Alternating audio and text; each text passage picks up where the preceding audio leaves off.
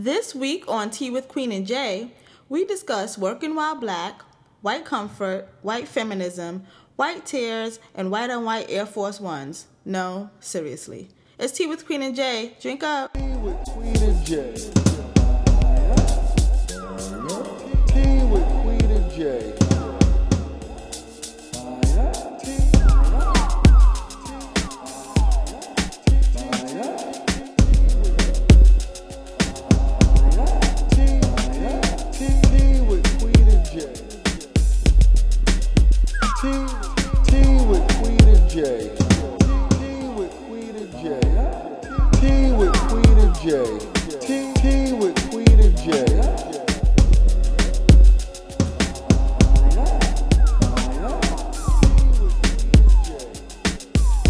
Then you roll the tongue from the back into the front and then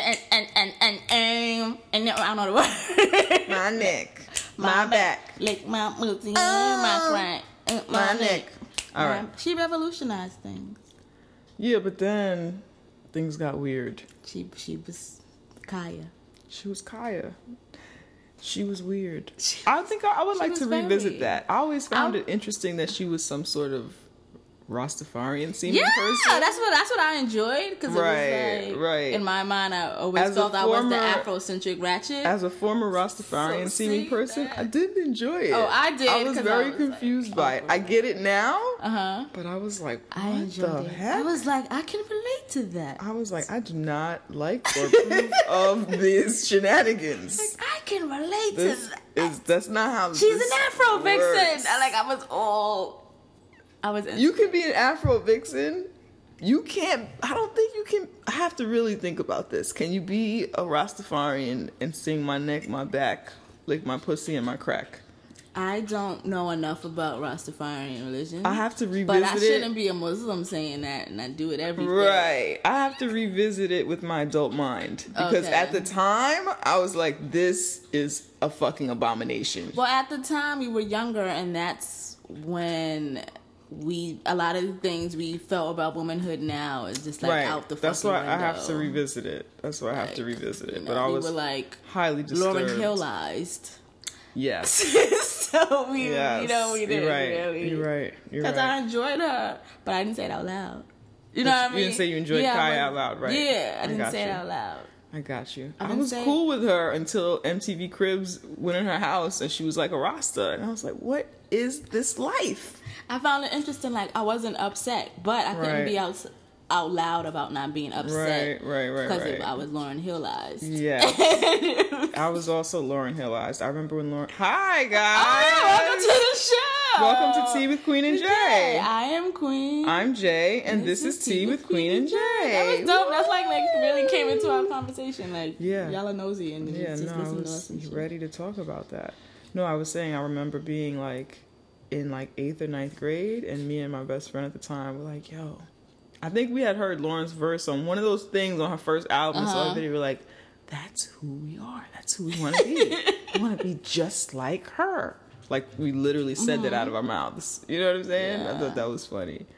And now she's still running around in turtlenecks and doing weird stuff, and we're all like, girl, why? Even though this was not any of our topics, but since we're saying it, I heard that a lot of her stuff was written by not her. Right, that's the thing. So that's why when she performs, she does like renditions of those songs because she can't just perform them as that. She doesn't have rights to them or some shit. So that's why she kind of does covers of. Right. Well, what's good is that most free-thinking people don't want her to ever perform again. Yeah. So that worked out. Except for those millions, well, not millions, thousands of people in Afropunk. But Right. I really do feel like a lot of us were there out of some sort of internal black obligation that we felt the need to see her live in this way. So I don't know. Yeah, I'm adding that to my list of regrets in life. You know. How are you doing, listeners? I'm saying it like they can reply to me, but let's wait. Let's give them time to respond, like Blue's Clues. Okay. Or what's that other one? Dora the Explorer. Yes. Hi guys, how are you? You're good. That's great. Anyway, what kind of tea are you drinking? Jinx. That means I can't talk for the rest of the show, right? That works for me. I'm drinking a chai tea. I am also drinking chai. Jinx again. Good.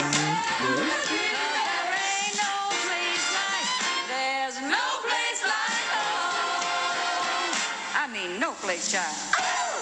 How have you been? I have been good. Naima is trying to readjust her life because she has entered the workforce. Sorry. Well, yeah, I didn't want to go back to the man, but the landlord man was like, "Excuse me," so I'm like, "Okay, I guess I'll get a job." But yeah, I'm trying to adjust. Doing what I do and having a job again because it was a year off. It was a really great year. But I can do it. I'm just adjusting. My body's like, what the fuck? I feel like it happened to me. I was enjoying your year off. I really do. I feel like it happened to me. I had time like that also when I wasn't working. I mean, I was doing other stuff, but I wasn't like beholden to like the man. Yeah. You know what I'm saying? And I don't wish this life on It's anybody. making me an extra busybody though, because I know that since now my time is allocated to something. Yeah. My time is like I try to fill that shit up. Yeah. Like I noticed. Like Right. Today I worked. I woke up, cleaned my kitchen, sorted my laundry. Like I did mad stuff. Did my social media for Mix Vixen, this and that. I'm like, okay, heading to work. When I was working before, I was slept until I had to be to work. Right. Like I noticed that I'm like, oh, I got home from work Saturday, and I was like, oh, let me do this. Like that's it's changing. But yeah, that's what's going on. Kill. What is happening with me?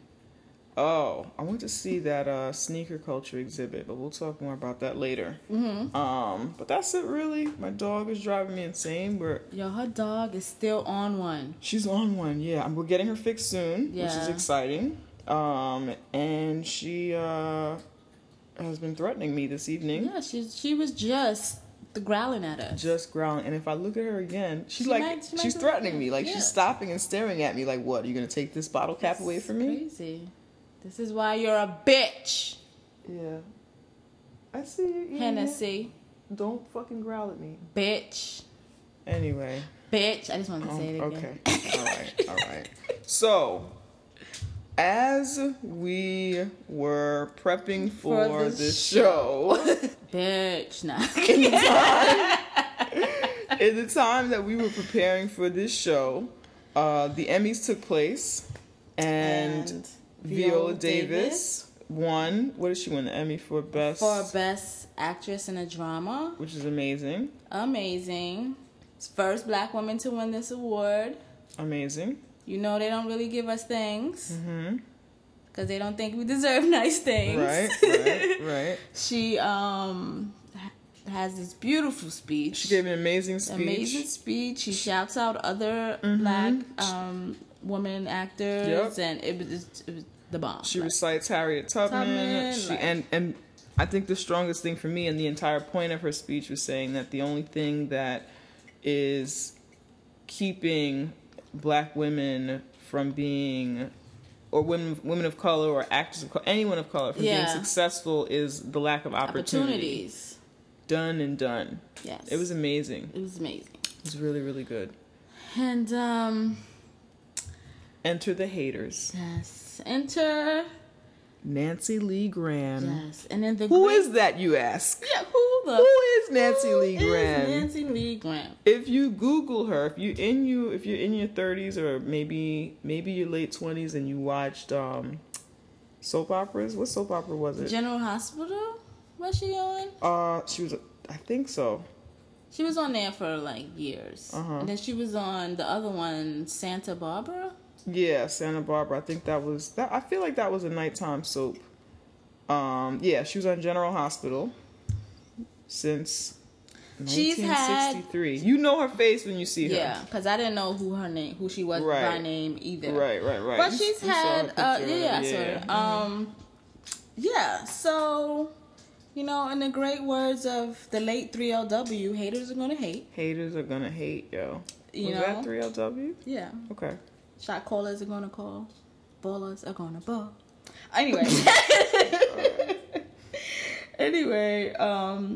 So she proceeds to get on the Twitters, and these are her tweets. I will read them to you. She has since deleted them, but the great folks at BuzzFeed. I love it. She deleted the tweets. Yeah.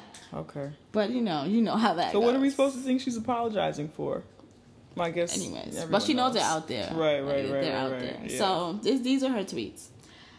I wished I loved Viola Davis' speech, but I thought she should have let Shonda Rhimes write it.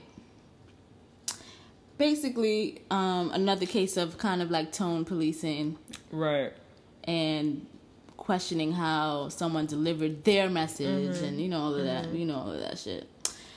Then she tweeted, let me see if there's a time lapse. Well, because in this one she's like she uses a curse, so it makes me think she's angry. So then she's like, I'm a fucking actress for 40 years. None of us get respect or opportunity we deserve. Emmys not venue for racial opportunity. Whoa. The word all is all caps. Of course. Women belittled. So that was her little all lives matter shit. Right. Like, what? Why are you coming at Viola? Because, whatever. So then she goes on to say, but when she said those two tweets, Twitter just went off and they was cursing her out. Like, if you go to her if you need to laugh, go to her mentions and just look at what people are saying to this woman because it's hilarious. So she's responding to someone and they basically was saying she didn't know what she was talking about. And she's like, I do too. I think she's the bee's knees. Okay. I don't know who told her that. But she's elite of TV performers.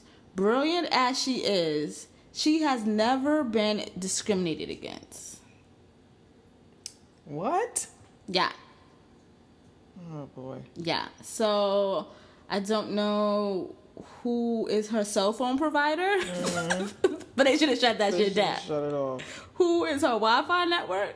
They should have shut that down. Who is she to say when a black woman has experienced discrimination? Like, that's such blindness to general life. General Hospital. Yeah, that's such blindness to life and just blindness to like somebody else's experience. Yeah, like it's not. Like, where have you been?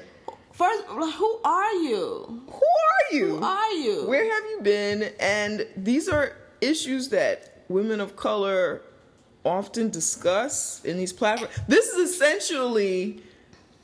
This speech is essentially very similar to Halle Berry's speech. Yeah. You know what I'm saying? Yeah. When she won her Oscar. Would she rather her not have the speech from a former slave in front of this white audience and make them feel awkward? Is that what was the problem? White comfort is really at the top of everyone's list of like things to bear in mind while living. We gotta make sure we keep white people comfortable.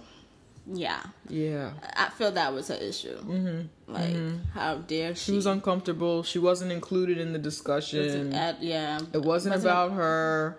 This was peak white feminist shenanigans. Yes. But wait, there's more. No. I don't have the exact tweet, but then Patricia Arquette. I got it. Okay. Patricia Arquette. Nancy Lee Graham, stop that right now. It is a venue for whatever the winner wants to say. It is her win. She is saying something that is proven. Wait, that's all I have. I just have that one highlight. I don't think that. Oh, now I know what this is about, though. Okay. Because I think we saw this as one way, but now I kind of see what it's about. Okay, I'm gonna let you finish, and then I'm gonna tell you what this Patricia Arquette shit is about. Yeah, so she said, I read that off. Stop that right now. It's a venue for whatever the winner in all caps wants to say. It is her win. She is saying something that is proven. So that's Patricia Arquette. We're all like, girl. What? Didn't you on that other award show say that blacks and people of the LGBT community. It's time to fight for women's rights now. Mothers, white women, mothers and citizens, and we supposed to put aside our marginalization, our marginalization for you. Do you remember that? I remember it. You did that on the award stage too. I don't get how she's the authority on telling people what to say and how to treat black women. Right. So she chimes in with this, and this is really the point when Nancy Grant thinks that it's important to begin this apology train that she runs on all of us. Now that I'm reading this tweet from Patricia Arquette again, correct me if you think otherwise, but I feel like she's defending the stance that she took when she was a winner. And she used her platform for peak white feminism. Yeah. You know what I'm saying? I thought that. Yeah, I feel like this is about her. She's the winner. She can go on do whatever she wants. Because I did just that. Like I did. That's what I got from it. Right, and she shouldn't be judged or whatever. But it was just from... that's what I got from it. But I knew it wasn't about me. But it was like, shut up, Patricia. Yeah. Shut up. Yeah, somebody tweeted Patricia and says, hold on there, Patricia. Didn't you say women of color and LGBT need to come together and help white women? Bye.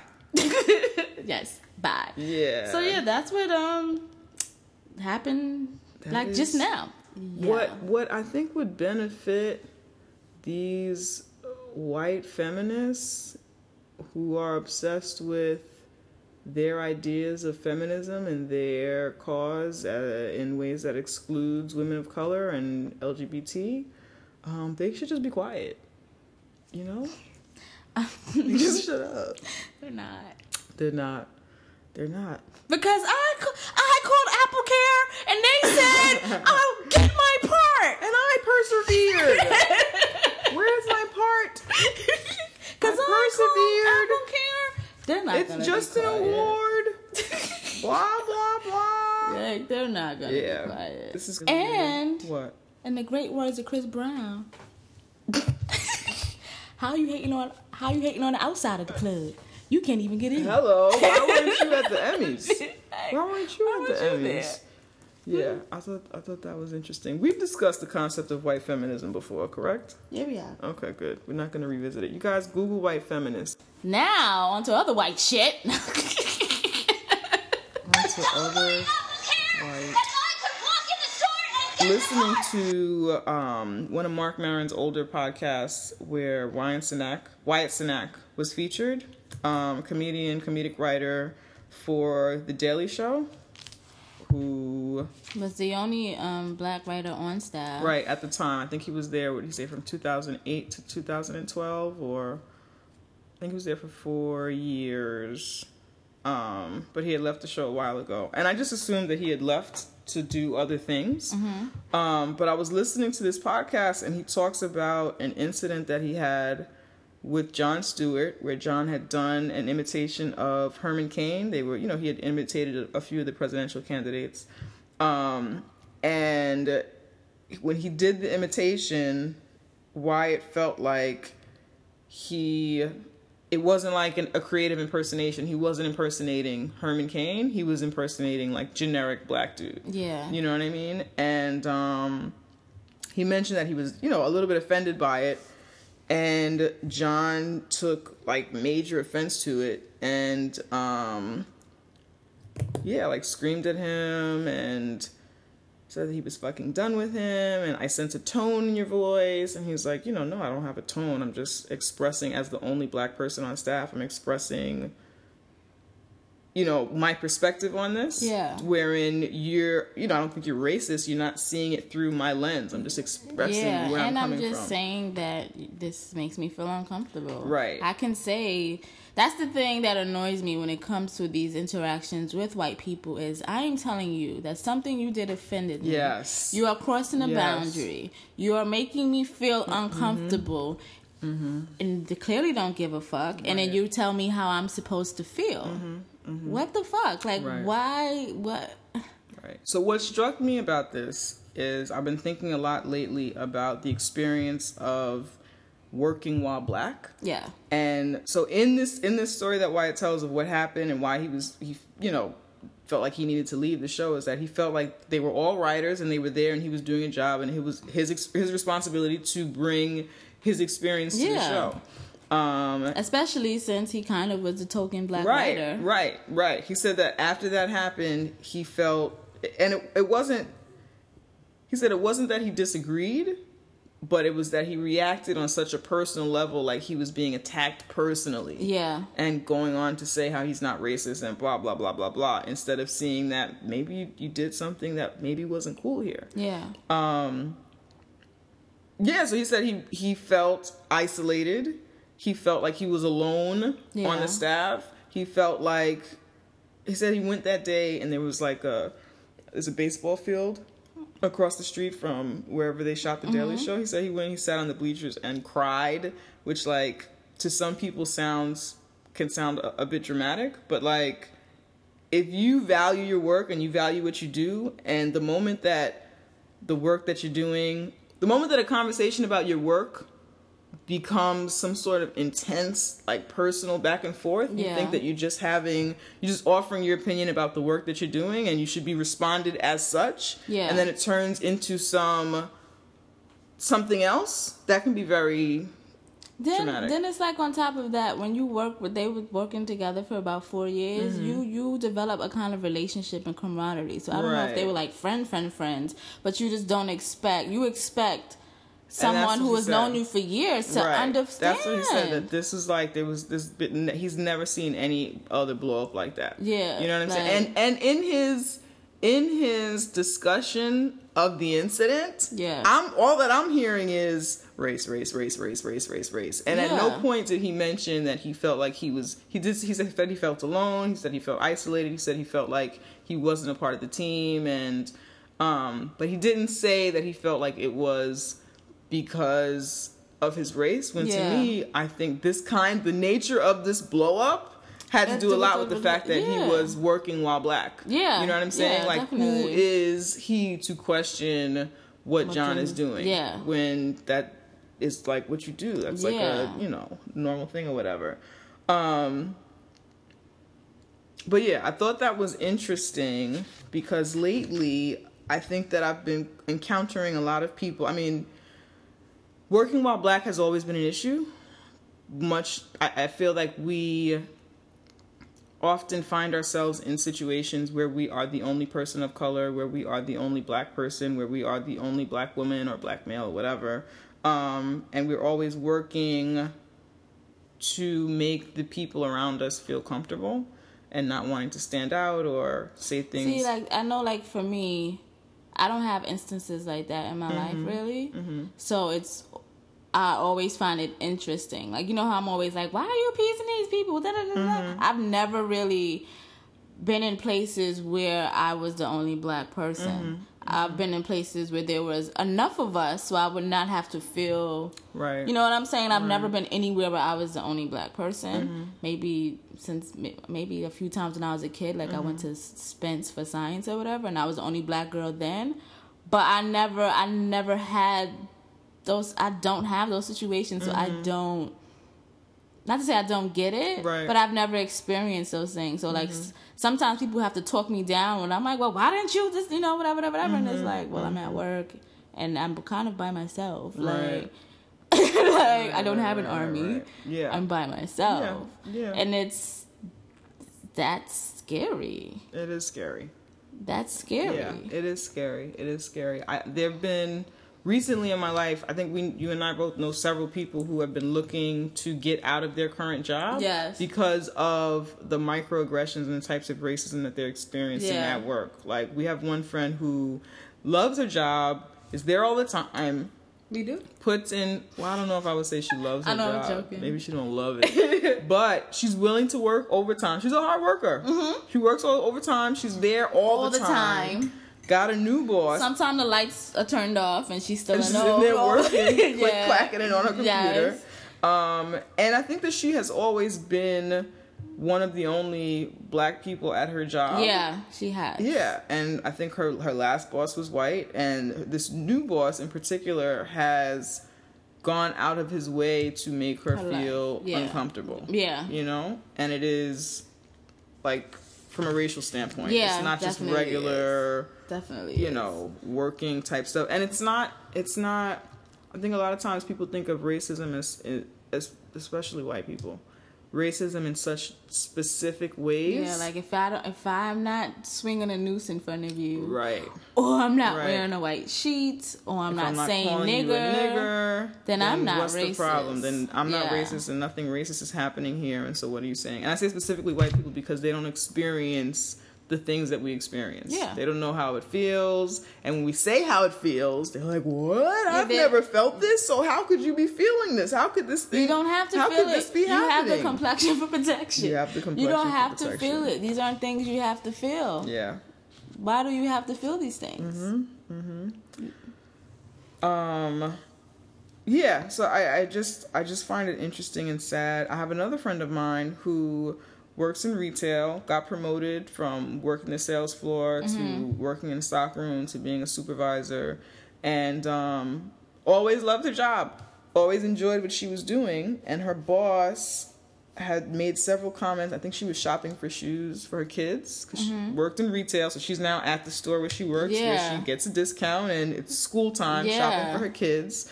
And he made comments to other employees about, oh, well, she's, you know, she got her tax check and now she's spending it all on shoes.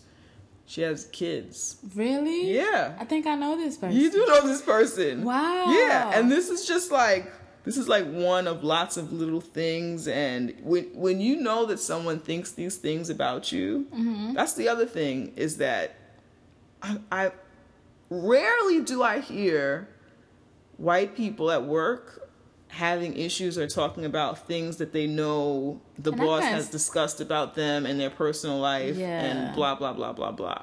You know? So yeah, just talking to other people about, I had issues with him too. And maybe it was that thing, but I didn't recognize it. Oh, no, not that person. We're talking about somebody else. Okay, but what happened? Go ahead. Maybe that's what that was, but I didn't look at it that way because I don't give a fuck who you are. You're not going to talk to me that way and do what you want. I remember being in a meeting at work.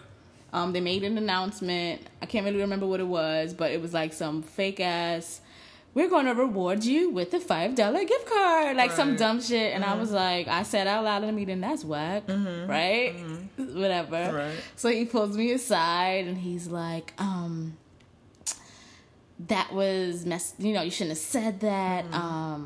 How long do you plan on working here? And I was like, until I stop. Like, what do you?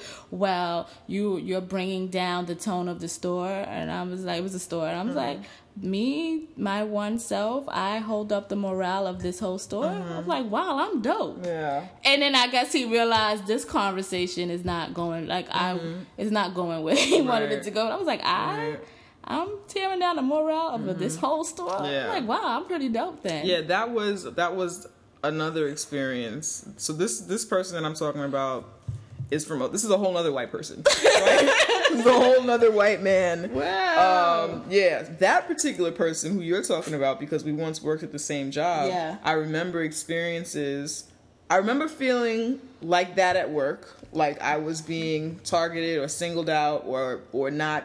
My work wasn't being recognized because I was a black person there. But then also, because we had our staff was of color, was of New York, which is most of what the city is. Yeah. I remember corporate coming in and saying, oh, well, the store should reflect the shoppers. Yeah. Which is fucking racist. Yes. Right? So the store does not have to reflect the clientele. That's some racist shit that says, I'm uncomfortable seeing all of these brown people. Also, I have experienced this stuff. I just didn't take it in that way. Right. We were definitely working at the same place. Right. And then you were also working with, like, our peers were all of color. It's different sometimes than working in an environment where you're the only black person. Yeah. You know what I'm saying? Like, I had backup. I had an army. Right. People, and then I had, even if I didn't speak up to who was expressing these microaggressions, I had someone to my right to speak to. Right. And not everyone has that. Right. Yeah. So their whole thing of, the store needs to be more reflective of the customer, which we're in New York City. These are the people who work. These are the people. Yeah, these are the people who do this kind of work in New York City. We are people of color. You know what I'm saying? So who now are you going to import in to work on Fifth Avenue because you think that your Fifth Avenue customer is not brown? Yeah. You know what I'm saying? Yeah. So that was total coded like racism, and I wish I gave less fucks in that moment. But you mentioned earlier the experience of working while black in instances when these social matters happen, as you know, for example, as a Trayvon Martin situation or a Mike Brown situation, like I don't know how I could, by the grace of God, while this stuff has heated up and the Black Lives Matter has heated up, I was unemployed. And, you know, working on my own. So I don't know how I could go to work after the Eric Garner verdict. Going to work and then acting normal. Right. As if nothing happened. Nothing, yeah. Because no one is going to talk about it but No one's going to talk about it but you. If you talk about it, it's like, let's not bring damper down the mood and, you know, all of that stuff. Or if you do talk about it, there are people, I would hope not so much anymore, but there are people who were like, what? Who's that? You know what I mean? Yes. What? I actually do know what you mean. What happened? I was sitting at my desk. I was sitting at my desk after the Trayvon Martin incident happened. And no, this wasn't right after. This may have been like 6 months to a year after it happened, right? Probably more like 6 months-ish.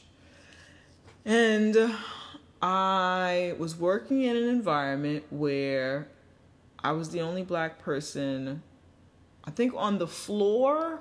Maybe there were 4 of us on the floor, but in my particular section... Yeah, I'm about to say, y'all was spread out. Yeah, we were spread out. We can't be together in one space. No, not at all. We were spread out, right? Slave revolt. Right. So in my section of maybe 30 people, 40 people, it was just me, right? And I was like the only person of color. There was a Puerto Rican woman there, but she was identified Puerto Rican as white. You're a bad person. They don't like claiming they're African. Yeah. So I had posted, so it wasn't anything, none of those things would happen, you know, police brutality or any of those things would happen in the news and then someone discuss it at work. That would not happen unless it was like fun, light, white type stuff. Yeah. Right?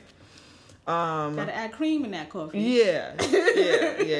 So I had at my desk, tagged to my wall, which is kind of a bold thing to do, I had a little picture of Trayvon Martin like tacked on my tack board. But it was like behind stuff. It was there. You could see it if you were sitting at my desk, which you shouldn't be. I could see it. That was the point, right? I could see it. It's there. I don't want to forget this or that these things are happening while I'm sitting at this job that has nothing to do with real life, right? We're sitting here. I'm doing PTS reports that have nothing to do about life at all. And so my boss had to go behind. She didn't have to, but she liked to do this a lot. Go into my cubicle and like get something from my desk or something or whatever over there. Not a big deal to me, whatever. She comes back and there's like it was like late in the day, so a bunch of us were kind of sitting around, and she's like, "Oh, who's that cute guy? Who's that cute guy on your wall? What is that?" And I was like, "Oh my God, who is that?" And so I was like, "What are you talking about? Who is this young?" First of all, she thought it was like a boyfriend or something. Which he was clearly a child. But you know, we all look alike. They can't tell how old we are or whatever. So I was like, "What are you talking about?" So I go behind my desk just to confirm what she was talking about. I was like, "Oh my God, this is going to be awkward." So I said that out loud to prep everyone. I was like, "Oh, this is awkward. That's actually Trayvon Martin." Which, why don't you know what he looks like? It was like the picture of the kid in the hoodie. Yeah, everywhere. That was everywhere. Like, what are you talking about? What do you mean? I didn't go into all of that, but it was just like, wow, this is very uncomfortable. Who is that guy? Who is that guy? What? I live for making people uncomfortable. I'm like, oh. Yeah, see, and so here's the other thing. That, right. So here's the other thing if you need your job. So yeah. See, and I've never been in those environments. Right. Well, that's the goal, is to get to the point where you don't need this. Yeah. So that you could just be like, oh well, right? That turnaround. Yeah. Right. So yeah, if you need your job because these are the people in positions of power, and they don't, as is proven, anytime they feel awkward, which is really what kind of ended up happening to me and how I ended up not in that role. Yeah. Anytime they feel uncomfortable, it's your fault. Yeah. And I cannot deal with this discomfort. I shouldn't have to deal with it as a white person in this country. Any level, if some shit is making me uncomfortable, it has to be eliminated. Yes. You know what I'm saying? Yeah. So I didn't do anything in that role to make anyone uncomfortable, aside from exist, which is why they eventually did their best to get rid of me, lie to HR about me, and blah blah blah blah blah. It was that one. It was that one, yeah. So that was definitely an experience. That sounds terrible. It was. I feel like we need like Black days. Like, you know, you have wellness days. Yeah. We need Black days. We need days when you can just call. I shouldn't have to use my wellness days for my Black days. For Black days. They should be separate. Look, calling out for struggle. Yeah, I'm the Black guy who sits at the cubicle on the left. Yeah, him. Yeah. All right. Like, we need Black days. A wellness day? No. We need extra days. Yeah. Yeah. I thought for me, listening to Wyatt Cenac's interview and listening to him talk about, again, another progressive white liberal, you know what I'm saying? Like, he's Jon Stewart and people kind of like worship what he does, people of all colors or whatever, especially if you love comedy, if you love politics or whatever. He's usually on the right side of whatever the discussion is. It was interesting when his ego's not involved. This is a situation where his ego is involved. Right. That's the only difference. Yeah. So yeah, you can be all about me and an ally all you want, but as soon as I question your being and it fucks with your ego, then this shit comes up. That's exactly what that was. It was interesting because everything that Wyatt was saying about feeling isolated at work, feeling alone, feeling undervalued, feeling like he didn't belong there. It's just interesting how this can happen in any space. Any space, in any instance. He was okay working there all that time, and then in that one split second, now I have to go across the street and cry by myself in a baseball field. You took that from me, just like that, and then you just go on your merry life because you're a white Jon Stewart, and you can do what the fuck you want, and just like that, my life has changed. Yeah, I thought that was really interesting. So that sucks. It did suck. Anyway, you guys can go back and listen to that episode of Marc Maron, or you can just Google Wyatt Cenac, Jon Stewart, or Wyatt Cenac Daily Show, and there are like transcripts of the interview. But yeah, I thought that was very interesting. I was listening and I was like, wow, this is a case of working while Black. That's exactly what that was. Yeah. Well, yeah, let's change the mood a little bit.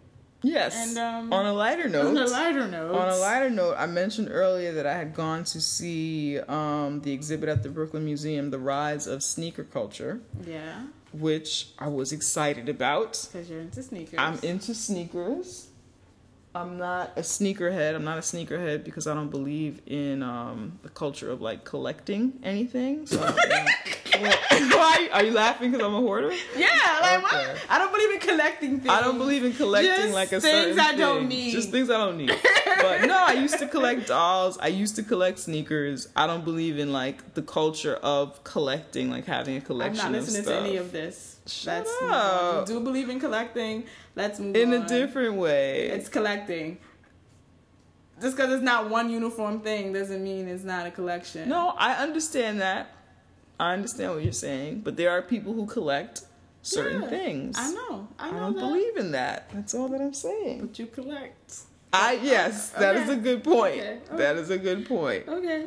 I believe they call that a hoarder. Yes, that's a good point.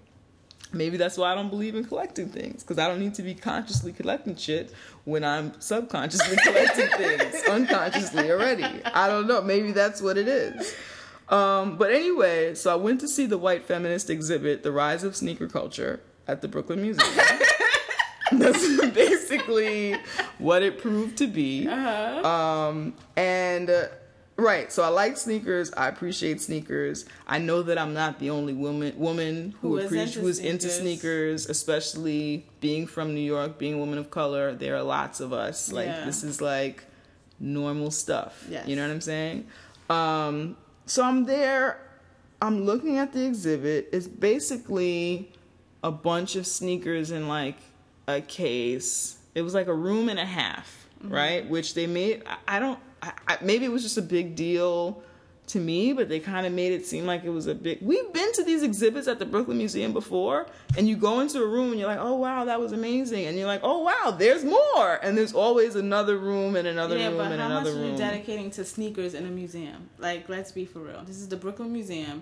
I'm not making space... huge amounts of space. This is my thing. Why the fuck did they bother though? Because they make space for every fucking exhibit that they want to make space for. Why did you fucking bother with this? Because even the other exhibit wasn't huge. Which one? Heels, the one with the shoes. There was but there was several rooms, and it was highly around. Visual. It was one room that went around like this. I don't know. I didn't feel like it was huge, but I felt like it was.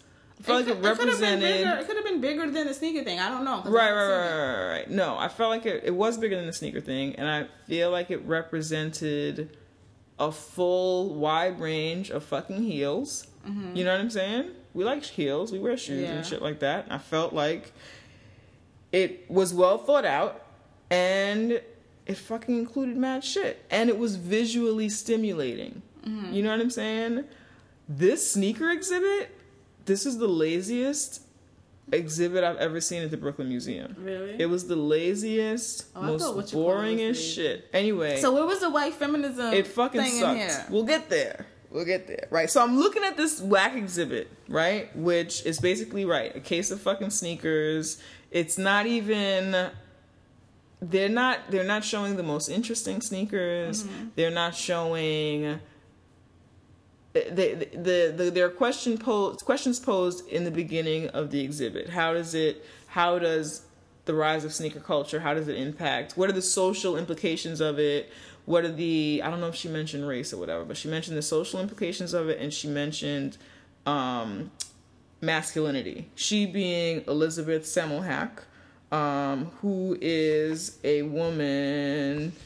She was the curator. And she is senior curator at the Bata Shoe Museum in Toronto. So basically, this is an exhibit I think that started in Toronto and that was like brought here, whatever. That's what that means. It was very Toronto. What? That's what it means. What you just said.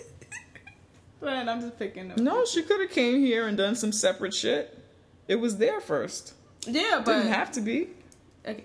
All right. I don't know. Anyway, it was fucking whack. Is my point. So there are the shoes in the case, and then she's got little essays and descriptions of what's going on or whatever. It was all so this woman is like, she specializes in shoes, in the study of shoes and gender and the roles that they play or whatever. Yeah. She had no business curating this exhibit. And it was like an outsider did this. Either an outsider or like my brother. When I think my brother could have did a better job, honestly, because my brother actually loves sneakers because we fucking love sneakers. Your brother. Yeah, but I guess I'm saying like someone who does not know how to put on an art exhibit. Curate. Right. Yeah, it just seemed like somebody who did not care, somebody who did not give a fuck about shoes, somebody who wasn't passionate about sneaker culture. It was very much like an outsider's point of view on sneakers. There were like 23 pairs of Jordans in a case. It was like, okay, here's the Jordan thing, and there were like videos playing, and then just the shoes in the case, like different videos playing, and then shoes in the case. And any moment that she got an opportunity, it was said, and I didn't. This is like before I knew who had curated this thing. I was like, yo, what is their deal? Any opportunity that they had, it was women did not contribute to the rise in sneaker culture. They had a pair of 5411s, a pink pair. This is a rare sneaker. This is one of the only female designed sneakers in the exhibit because women didn't contribute to the rise of sneaker culture, and most of the women's sneakers that are made are specialized as dunks or this, that, or whatever, and they don't make women's sizes, which is true. They don't make women's sizes in a lot of the important sneakers because they don't care. But that's a conversation in and of itself. That doesn't mean that we don't exist and that we didn't play a role in the rise of sneaker culture. Yeah. Any opportunity that she had, it was like, yeah, women don't matter. Women didn't matter in this. Women had nothing to do with this. Well, maybe that's the conversation she was trying to create with the exhibit. Right, but then she didn't have that conversation. You know what I'm saying? That's what I felt like. It wasn't a conversation. It was just like... But that's why I said a conversation she was trying to create. Mm-hmm. She was trying to get... Maybe that's what the goal of the exhibit was, to create this conversation. That's why maybe everything says what women weren't. So it makes you talk about that.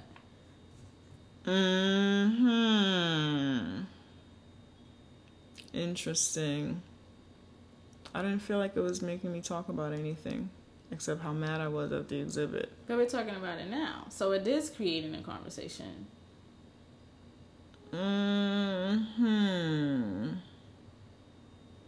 But we already know, or I already know, and women who love sneakers already know that we are largely underrepresented and disrespected in this arena, right? We already know that.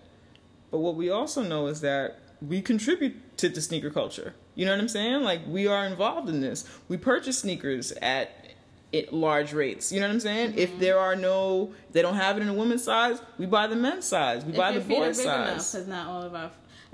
Yeah, but you can wear boys' sizes. I don't know.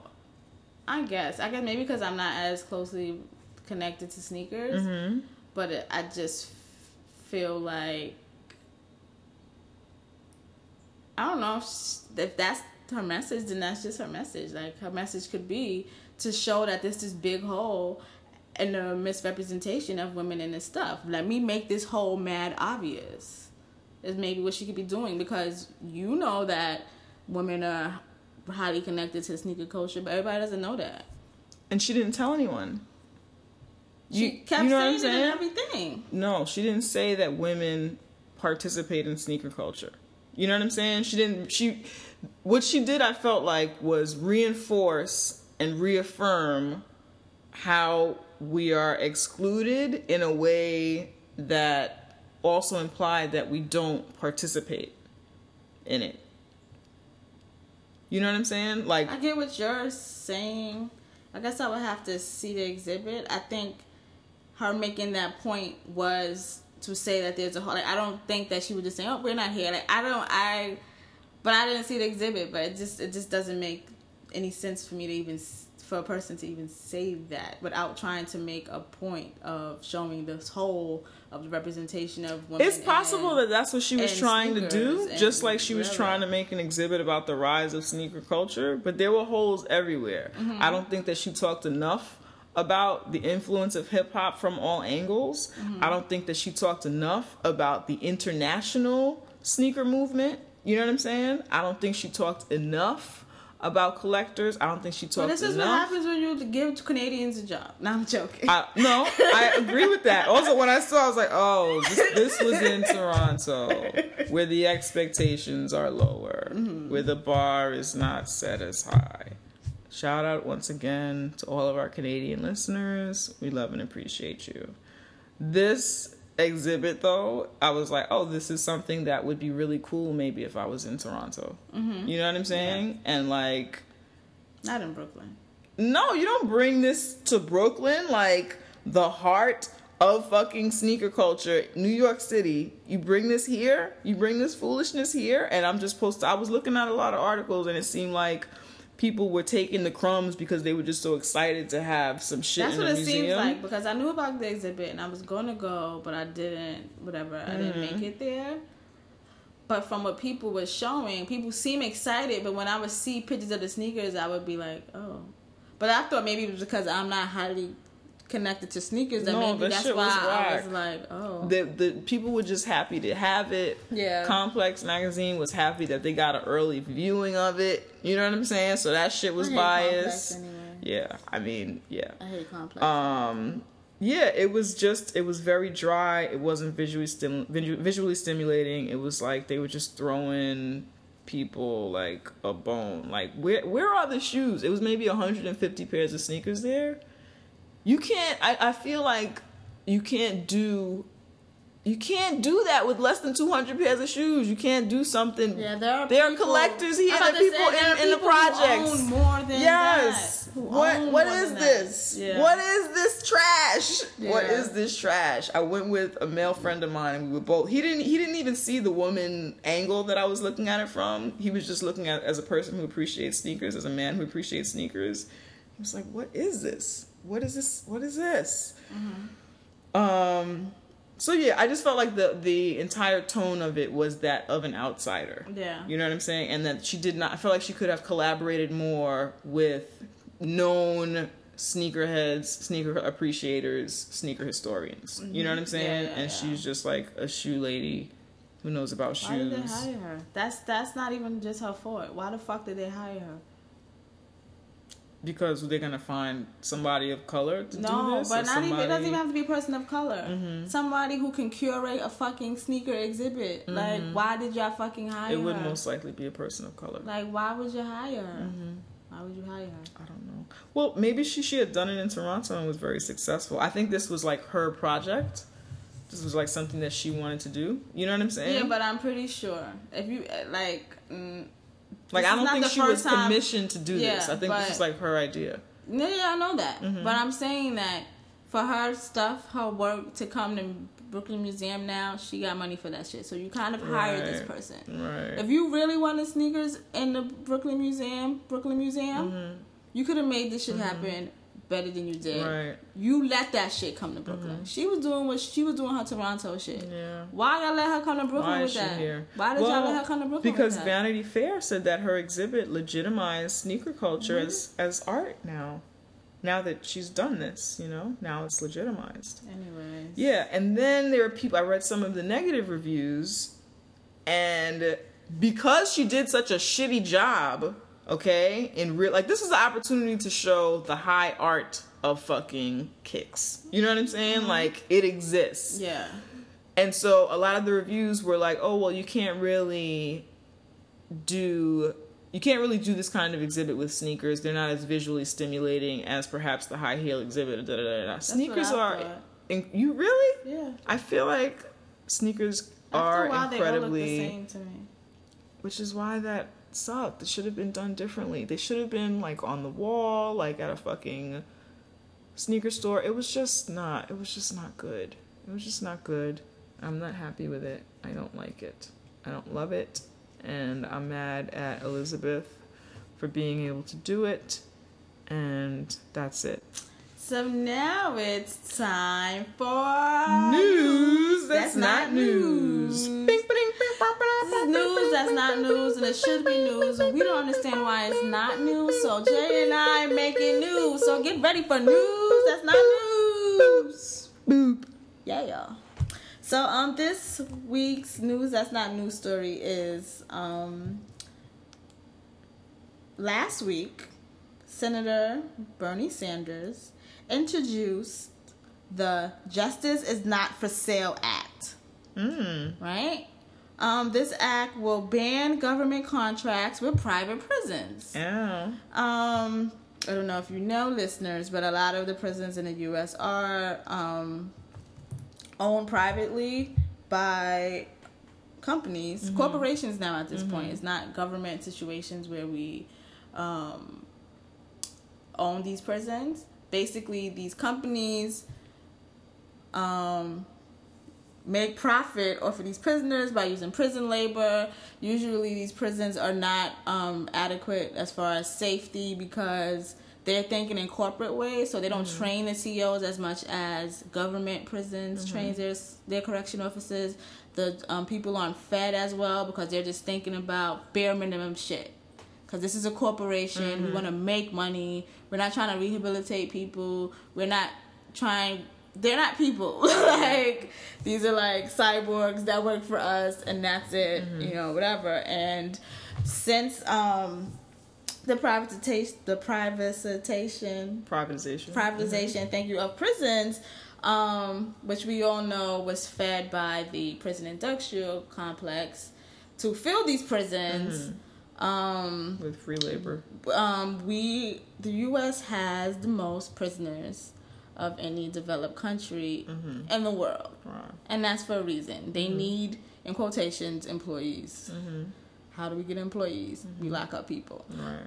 So this act would do good. Because most people know prison shouldn't be owned by companies, for-profit companies. Why is prison about profit? Yeah. So prisons were made to, even though even government prisons don't do that to a T either, but prisons were made to rehabilitate the prisoners. You want them to eventually be free and learn their lesson and be productive citizens. You want them coming out as productive citizens. Yes. You want to hold them while they're not productive. Yes. Punish them for whatever their crime was, and then put them back into the world. Yeah, because they have to come back here and right. But that's again, that's not really what they want. No, of course not. Go back in. Yeah, it's a industrial complex. Right. They have whatever. A study in 2004 found that when POCs are sentenced to time in prison, they are more likely than their white peers to be sent to these institutions. So people of color are more likely to be sent into these private prisons. Oh, wow. And since the prisons have become private, people call the prison system the new slavery because that's exactly what it is. And I feel it's no coincidence that people of color are more likely sent to private prisons rather than government-owned prisons because, we're not humans and all of that stuff. Another cool thing about this is that when people talk about prisons, they don't talk too much about detainment centers as far as immigration and that stuff.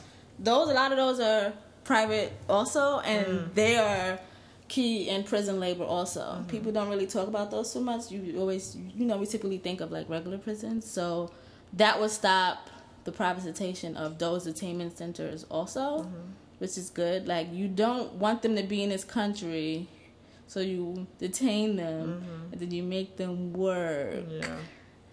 Yeah. Like interesting. Yeah, So if the laws pass, it also kills a provision that requires the detainment of 34,000 people a day by customs enforcement and immigration. So that's a lot of people. That's about how many people are detained. You have to. That's the requirement. They have to detain that many people. Is that? Yeah.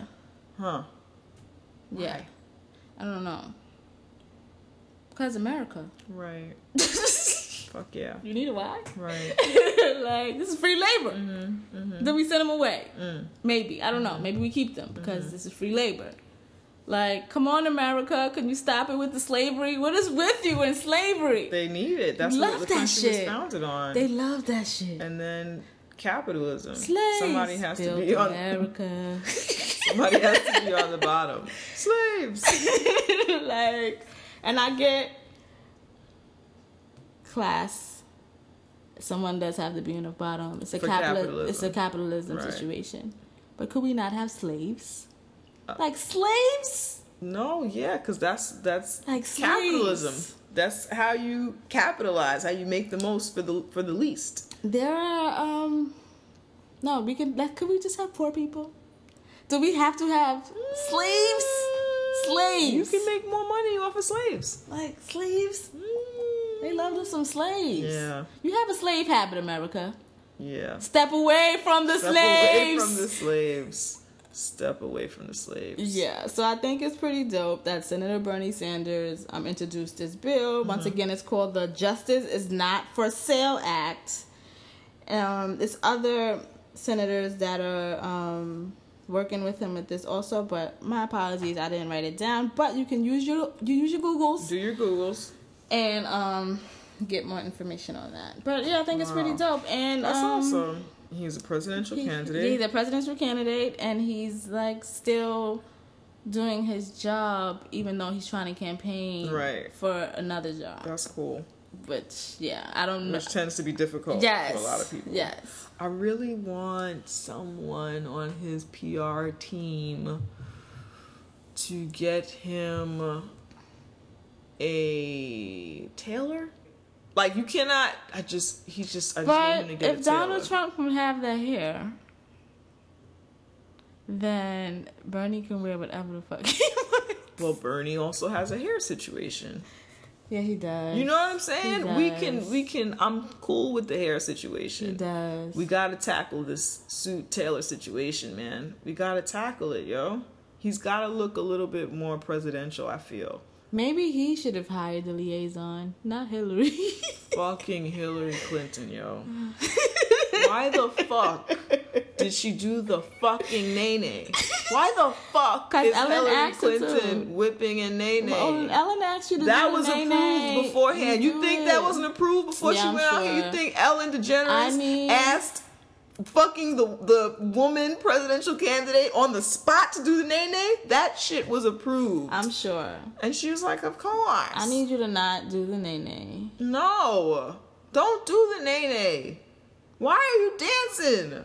Because she wants... Why are you dancing? She's trying to follow like in Bill's footsteps. She has to relate to us somehow. Stop doing that, yo. Doing the nay-nay is not the same as Bill playing the saxophone. It's really the nay-nay is not a skill, really and you are not skilled at it. She's not at all. Number one. It was insulting. The nay-nay is for kids. It's for children. It's for children. Why are you doing it? We watch our kids do them at cookouts. Like, that's not a dance that adults are doing.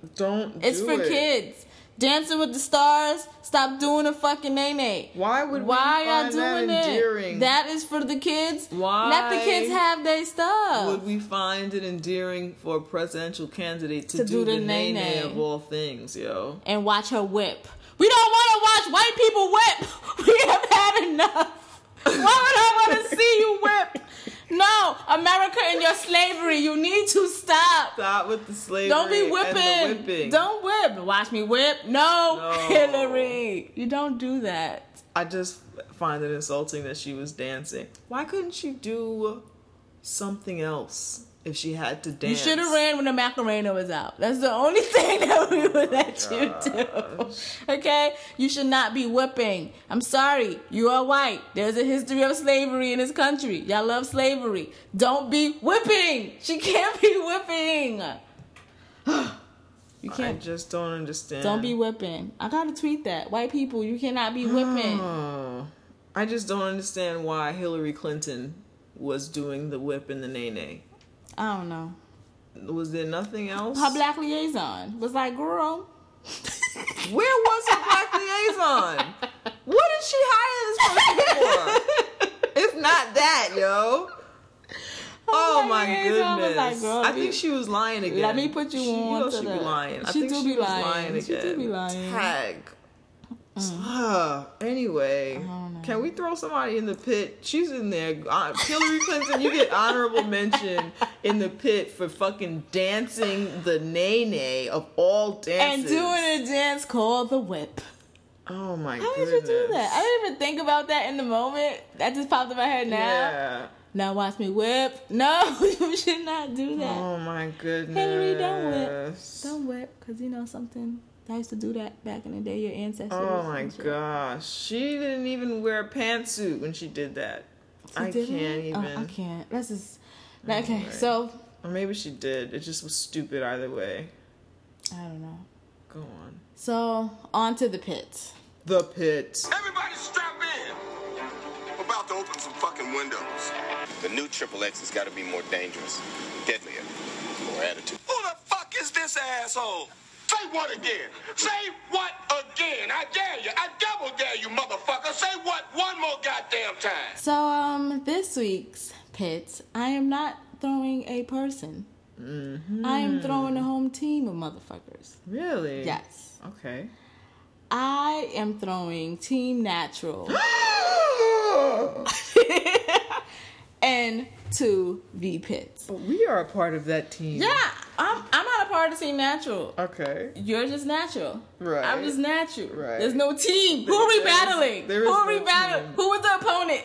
There is no team. The Relaxer Girls? There is no team. So we maybe want to bring this to the pit. Even though I do appreciate having a team database of what hair products to use and how but it doesn't have to be called team. Like at this point, I don't like teams of anything. Yeah, honestly. but what is why are you Team Nacho? Yeah. So what brought this and made me say this was a friend of mine on Facebook. He posted a status. A man, which was another layer. He goes in the pit too. He probably listen. You going in the pit too, Randall. Randall. He puts a status. And he's not a bad guy, but he does these things about women, feminism, womanism, also the LGBT community. He doesn't understand. I feel like he doesn't understand things. Yeah. But he's not stupid. He just thinks he doesn't have to think about because he's wrapped up in his black male privilege and, whatever. Okay, fine. Black male privilege. Yes, black men, you do have that. Anyways, right. We're not talking about that today. So, he posted a status and he's like, and I don't think this was his intent, but he's like this status is you're natural, don't wear makeup, and have no tats. I just want to see something. If you dry up yourself, raise your hand. Raise your hand if you dry up yourself. So I go just to look at these. I already know you cannot, because we have been socialized women to compete with each other all the fucking time because the patriarch just tells us we're not supposed to like each other. Especially when a man is watching. Yes. We're supposed to dance. Yeah, I'm better. Pick me. Pick me. All of that shit. So let me peek in here and see what's going on. I wasn't going to say anything, but I wanted to peek in there. So it was like some people like, I'm natural, but I don't have tats. I'm natural, but I don't have tats. You know, like some have whatever. Then some like 100% natural. That's fine. That's not their voices, obviously, but that's how it could be. That's how I interpreted it. Could be. So then this one girl, at first I was annoyed with her because she was like, I have a relaxer, I wear makeup, and I have a tattoos, but I got a job, and like that. And since being natural is popular, or since it's the thing now, something like that, I don't know, whatever. So at first she annoyed me because I'm like, what do you mean since natural is popular now? Like, what are you talking about? Where have you been for the past maybe like 15, 20 years. Yeah. Like, it's like, you know, it's been doing like, you know, whatever. I don't know what you're talking somewhere about. With Hillary doing the whip and the nay-nay. So at first I was annoyed with her and I even made my own status, but whatever. But then I went back and I thought about it more and I was like, she feels this way because Team Natural made her feel this way about her still wanting to have relaxers. And okay. Go on. I already have issues with Team Natural because, like we said earlier, who is the opponent? Right. Who we fighting against? Right. I felt that she had to bring up, I have a job, because she felt less than because she still relaxes her hair or whatever.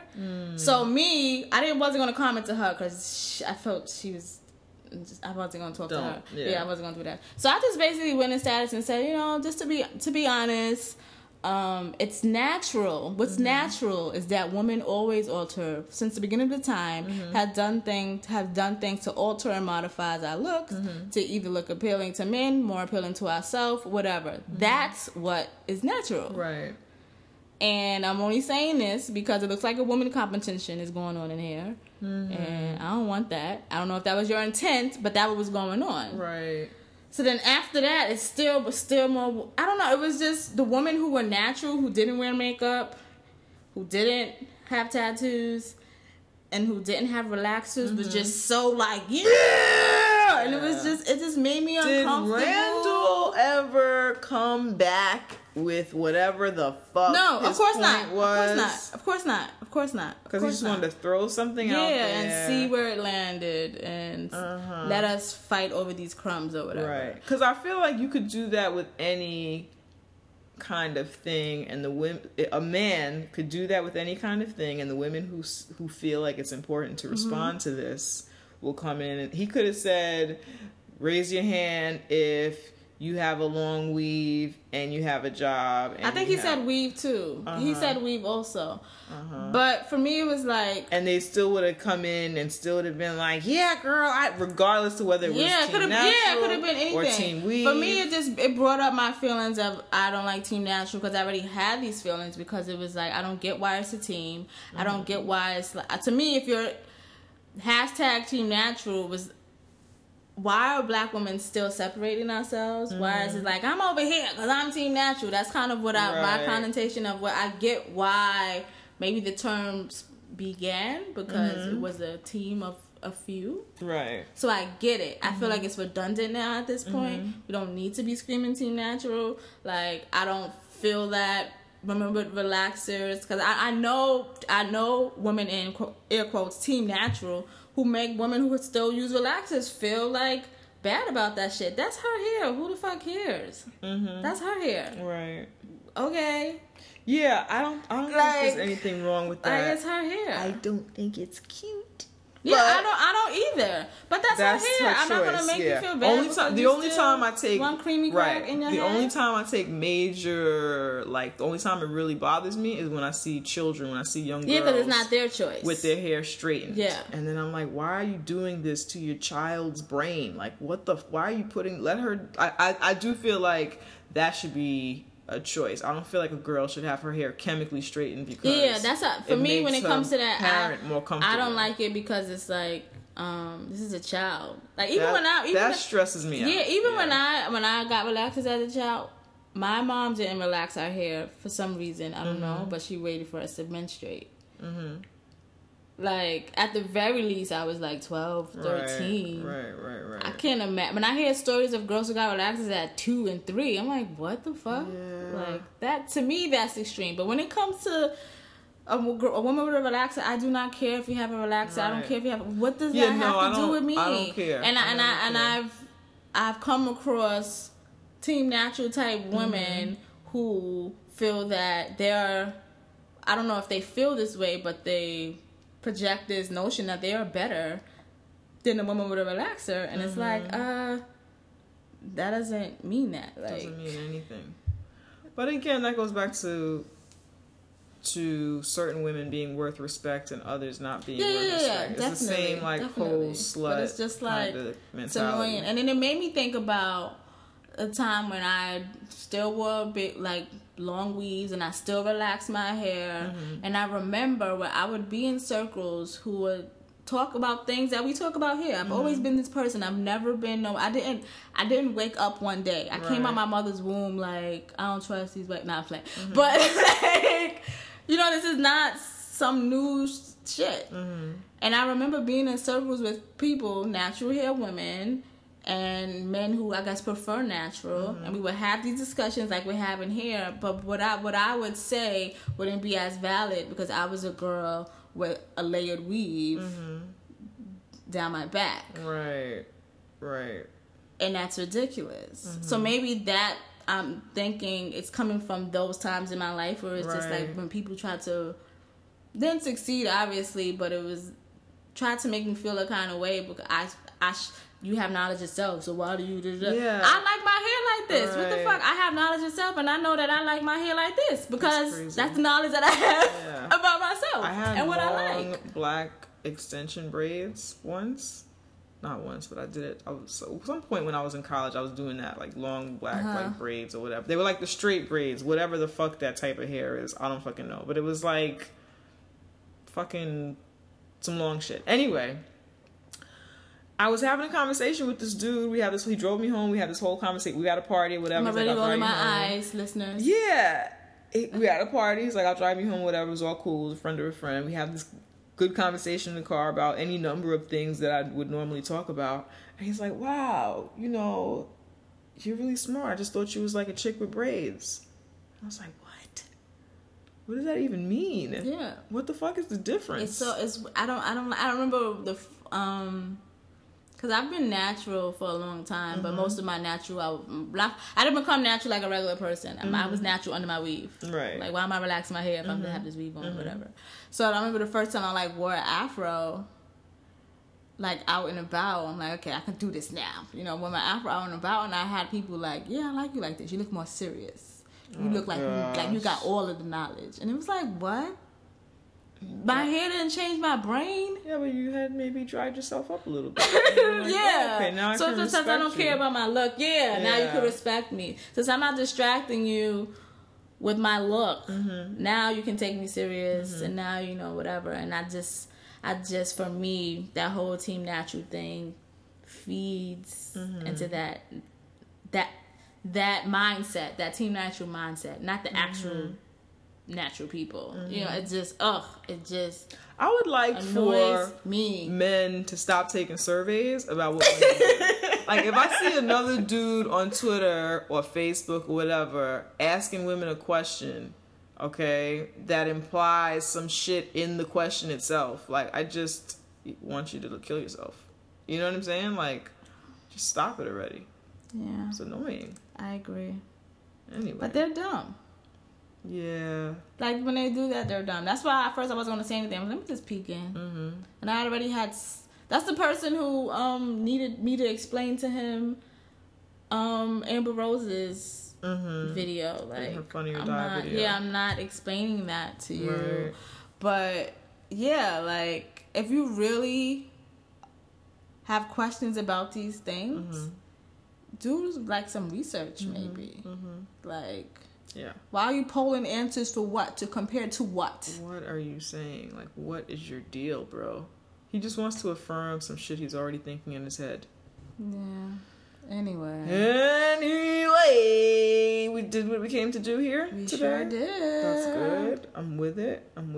You guys can make sure you are listening to the show on SoundCloud, on iTunes, on Stitcher. Make sure you like, rate, comment. We need and appreciate your support. Yes. Where else can they find us? You can find us on Tumblr, Tea with Queen and J. You can find us on Facebook, Tea with Queen and J. Twitter and Instagram, Tea with QJ. Boom. See how it changes a little bit? You like See that. how we do that? You like that. Take that. I was about to do that too. We also have a link that we add in every episode to donate to help grow the podcast. It's not for us to get new natural hair products. It's not for us to buy a twisty sponge. It's not for us to get our nails done. It's not for me to buy lunch at work. Yeah, it's just part of building the show. And yeah, that's it. Do what you want with that. I'm with it. All right, are we done here? Did we say everything? Oh, we have an email address. Whoa, what? Yeah. We have an email, teawithqueenandj@gmail.com, where you can hit us up and say anything.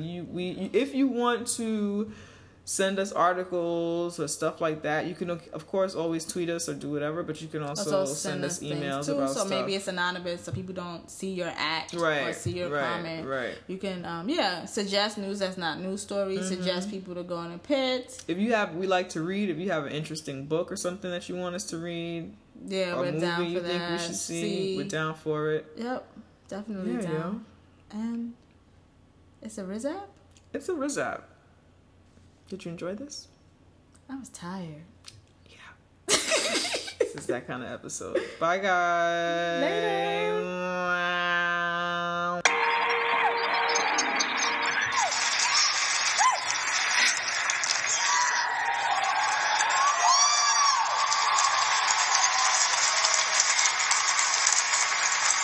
In my mind, I see a line. And over that line, I see green fields and lovely flowers and beautiful white women with their arms stretched out to me over that line. But I can't seem to get there no how. I can't seem to get over that line. That was Harriet Tubman in the 1800s. And let me tell you something. The only thing that separates women of color from anyone else is opportunity.